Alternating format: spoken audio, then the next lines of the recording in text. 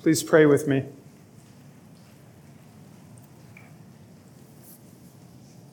Father, I pray that we would hear the words of your Son.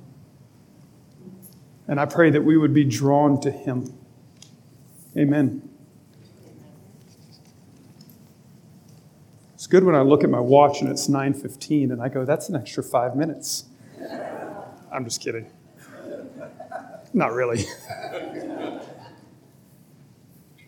The offer that Jesus makes in verse 28 of Matthew 11, "Come to me, all you who labor and are heavy laden," is one that we hear regularly on Sundays. It's one of that set of comfortable words that is said after the absolution of sin, Sunday after Sunday.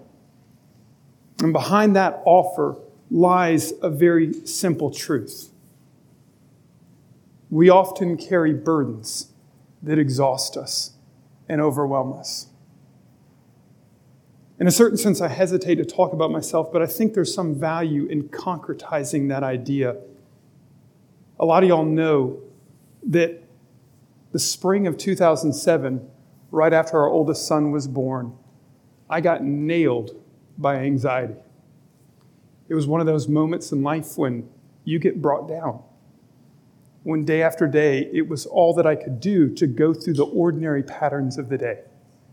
And for several years, I cried out to the Lord for deliverance from this. It went on, and I fought against it. It went on, and it fought against it. And in the good weeks, it was 2 or 3 days. And in the bad weeks, it was every day and every moment. Eventually, 4 years into that pattern, I hit the point of I can't fight this anymore. I need help.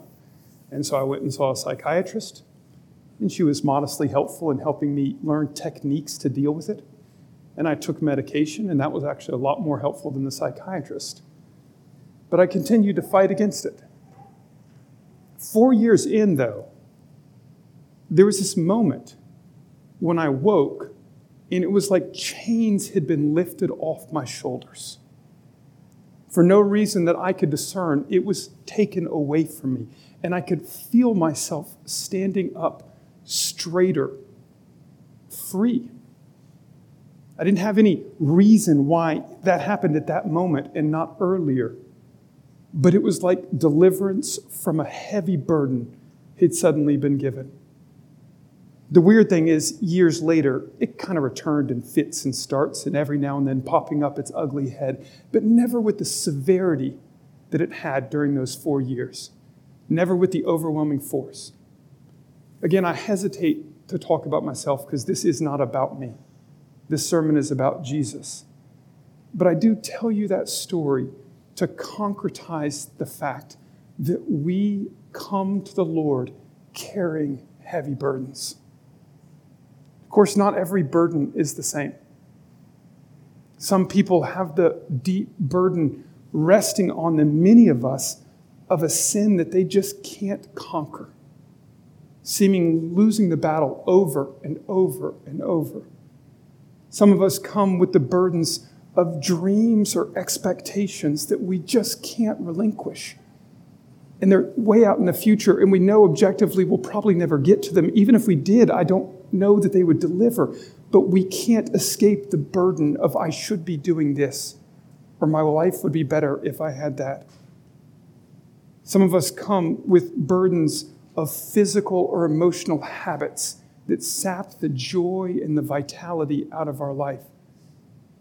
Some of us come with ways that we've been broken relationally. Bitterness, jealousy, ways that we look at others and it spoils the relationships that we long to make flourish, scars that have been left on us because of things that people have done to us.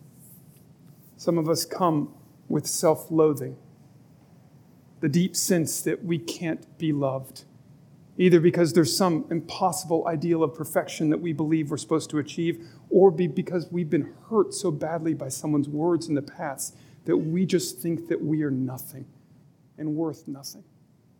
Some of us come with the burden of shame that we've done, shame that we just can't rid our soul of, the burden of caring for someone who is struggling. We come with burdens, and Jesus looks at us He looks at humanity. He looks at you and me and he says, come to me. Come to me if you're heavy laden and I will give you rest. This morning, more than anything, I want you to hear his voice. I want you to imagine him speaking directly to you, seeing you exactly as you are, seeing the things that you're actually carrying. And I want you to imagine him saying to you, I see you. I see that weight. Come to me. Come to me, and I will give you rest. The offer, the promise, the invitation is what I hope that we hear this morning. Look at what follows verse 28. He says, take my yoke upon you and learn from me, for I'm gentle and lowly in heart, and you will find rest for your souls. For my yoke is easy and my burden is light. I want to examine these sentences carefully, parse them, because I think we can sometimes misunderstand the promise that's offered. In order to do it, we need to understand just very briefly the Jewish concept of the yoke. It was an ordinary metaphor for the Jews, and the yoke symbolized two basic things. The first is the idea that the yoke symbolized your master. This was usually used in an oppressive sense, and the master might be literal or it might be metaphorical. Thus you see in Isaiah 58 this idea that there is a yoke of oppression on the backs of the poor. And when you look at the passage, that yoke of oppression, that master, is very specifically poverty and injustice. A yoke of oppression, a metaphorical master. You see in 2 Kings 12, when Solomon dies and his son Rehoboam is confronted by people asking him to lower the taxes and lower the rates of mandatory service, and they say that the yoke that your father placed on us was heavy. It was odious. This master that was Solomon and his taxes and his mandatory building programs.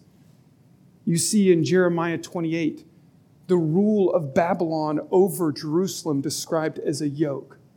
This is one of the ways that word was used by the Jews to denote a master, and it was usually an oppressive sense. The other way, though, the Jews used the word yoke to describe the very law of God itself. God's wisdom. And this is a positive sense of the idea of a yoke, because a yoke, yes, it's a burden placed on somebody, crushing them down, but also if you have to carry something very heavy. Imagine 2 buckets full of water or stones, having a yoke across your shoulders that distributes the weight to your entire frame so that you're not holding it just in your arms, enables you to do a task that's far greater than you could do without it. The yoke, in other words, enables you to carry life. And in that sense, the Jews called the Torah, the law of God, a yoke. They called God's wisdom a yoke because God's law enabled them to carry life. Concretely, think about something like the law of the Sabbath. That law enabled people to carry life because it provided rest. It provided a chance to exist simply in faith rather than by more striving and more effort. That law itself helped them carry the burden of life. Those two ideas, the idea of a yoke as a master and the idea of a yoke as a law that enables you to carry life, sometimes bleed into one another and overlap.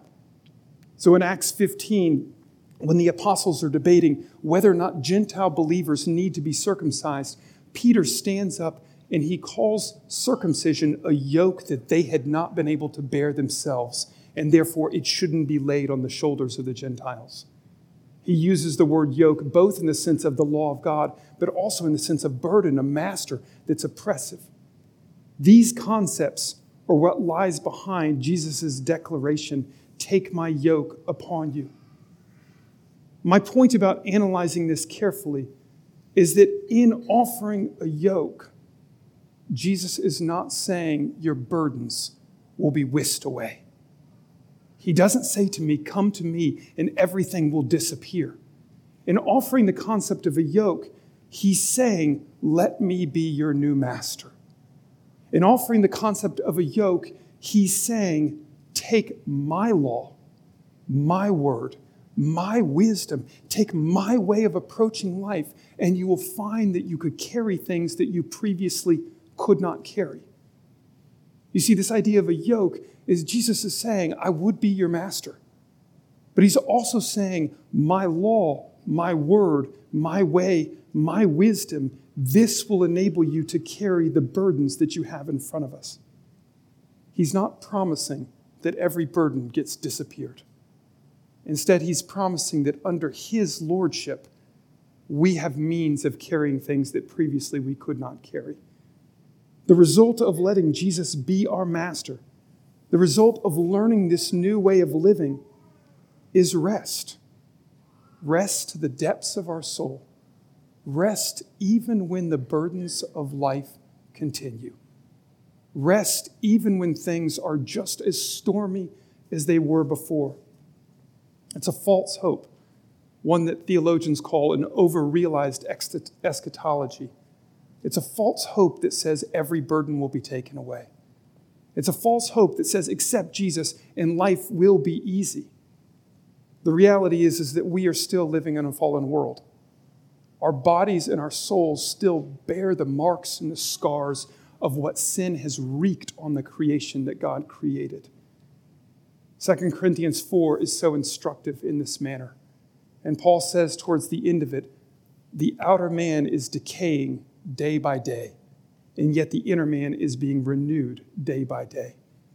We still suffer the decay, the oppression of a broken and fallen world. It's a false hope that says all those things will be whisked away the moment you accept Jesus, rather than when he returns. And yet in the midst of them, Jesus says, take my yoke and you will find rest. Now, this is a bit of an aside, but it is important to state that there are times in the grace of God when Christians receive immediate and instantaneous freedom from a burden that plagues them. And the grace of God, that comes sometimes, and we should seek that and pray for that. Many can point to particular moments of sudden deliverance from a particular besetting sin when God just gave them the grace to overcome. But there are also moments when many of us would describe our battle with sin much more like Paul's words in Romans 7. A war that I'm waging, and I frequently feel like I'm on the losing side of this battle. There are times when Christians experience a sudden freedom from the burden of shame over a past sin. A good friend of mine recounted a story to me a few months ago of a shameful burden that he had carried for years because of a decision that he had made. And he had prayed about it, he had talked about it, he had shared it with us and others. But then in one particular moment, when he was being prayed for, it just disappeared. There are people who can recount those moments in their life when the burden of shame was lifted away. But there's other moments that many of us struggle day in and day out to actually to believe the gospel applies to us. We have a pretty easy time believing it applies to someone else, but we wonder, am I really worth the love of God? Am I really forgiven? It's a struggle to believe the gospel. The reality is that some habits take years to break.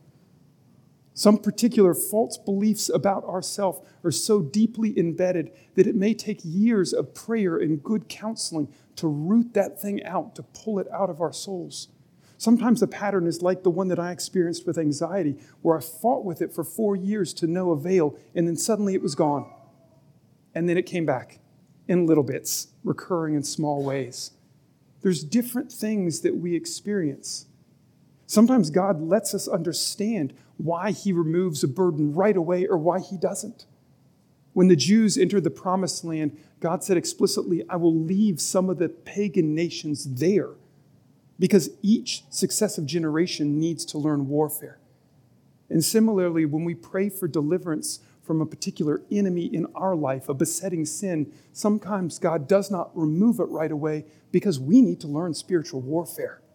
We need to learn to fight, to put to death the deeds of the body, to actually pray, to seek counsel and accountability. We need to grow up and fight against sin. Sometimes God leaves those enemies so that we would be stronger.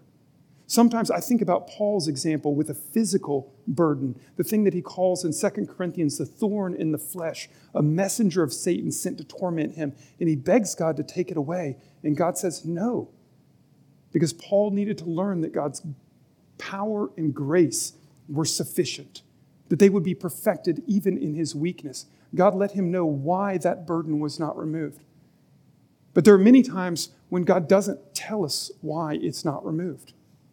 It may be that we need to learn patience. It may be that we need to learn faith, hope in moments of darkness, that we need to learn to pray for real. There may be reasons behind it, and sometimes we know and sometimes we don't.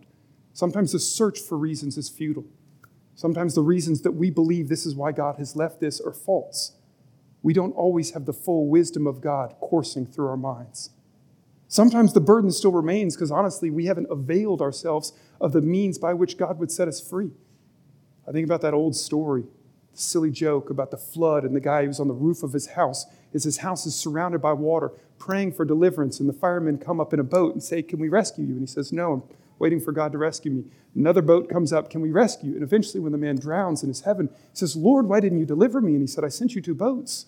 Sometimes we don't avail ourselves of the means that God has given us. Friends in the church, good counselors, spiritual directors, people who would pray with us, confession of sin. We privately carry our burden ourselves and wonder why it's not taken away. But there are other times when we avail ourselves of every means and method that God has given us, and the burden still remains. We don't always know why God does what he does. And Jesus doesn't promise in this passage, "I will take every burden away." He also does not promise in this passage, "I will let you understand why every burden that remains, remains." Those are not the promises made. Instead, he very simply says, if you come to me, if you take my burden, if you take my yoke, if you let me be your master, if you let my way of living be your way of living, my thoughts be your thoughts, my wisdom your wisdom, if you come to me with that humility, open-heartedness, and willingness, he said, I will give you rest. I will give you rest. I will give you rest. Again, the burden may or may not be removed in this life. In the new kingdom, all burdens will be wiped away, all tears removed. All will be freedom and health and life. In this moment, though, he says, come to me. So even in the midst, I give you rest. In hindsight, we look back and we realize that the reason why that rest is available is because when we come to him, he actually shoulders our burden with us and for us. In fact, we realize that he feels the weight of it more than we ever could feel. You feel like you feel the weight of a sin that you cannot conquer? The Lord Jesus is carrying that. You feel like you feel the weight of a relationship that you cannot fix? The Lord Jesus is carrying that. The rest that he offers springs from the fact that the weight of these burdens is on his shoulders, not ours when we come to him. We may still be in the midst of it, but he's bearing the weight for us. I want to close with what it actually means to come to him. Because there's times then that we want to eat our cake and still hold on to it. We want to come to him, but we want to come to him on our own terms. We want to come to him with the belief that we know the right way to organize our life, that we know best. Remember what he said in verse 25 of this passage. When Jesus was praying to the Father, and he said, I thank you, Father, Lord of heaven and earth, that you have hidden these things from the wise and the understanding and have revealed them to little children. God hides his things. He hides himself, his gifts, his treasures, his wisdom, his rest itself. God hides his things from the wise and understanding. He only gives it to little children. This is not a denigration of wisdom. It's not a denigration of understanding. Throughout the scriptures, we see the wisdom and the understanding of God is prizes that we are to seek. Jesus is talking instead about worldly wisdom, worldly understanding. Bluntly, he's talking about people who think that they know better than God. He's talking about people who think, I get to set the terms of this arrangement. He's talking about people who say, I know better. This must be my way. And Jesus says in this prayer to the Father, the gifts of God are given freely, but they're given to little kids, to people who quit pretending that they know better than God. You see, this is what it means to come to him. When Jesus calls out and he says, "Come to me, all you who are weary and heavy laden, and I will give you rest," we say, how do we come? And the come, and this is all throughout the book of Matthew, the come is the coming of someone who says, I'm going to quit pretending that I know better than God. I'm going to let him correct me. I'm going to let him change me. The come is a free offer. But we can't expect to receive his gifts, his wisdom, his presence. We can't expect to receive the freedom that we long for from guilt and shame if we keep saying, yet my way has to win in the end, yet I know better in the end. It's only the little children, those who don't pretend that they're wiser than God, that Jesus says the treasures of the Father are open to. This is the offer that's on the table. All the treasures of God, his wisdom, his presence, his rest itself, freely offered through the Son to us. But it takes relinquishing our will. It takes relinquishing the sense that we know best. It takes coming to the Father and the words of the Beatitudes as beggars in spirit. People with open hands, open hearts, who know their own frailty, who know their own need. And to all who come like that, Jesus says, I will give you rest. I will give you rest. I will give you rest. Amen.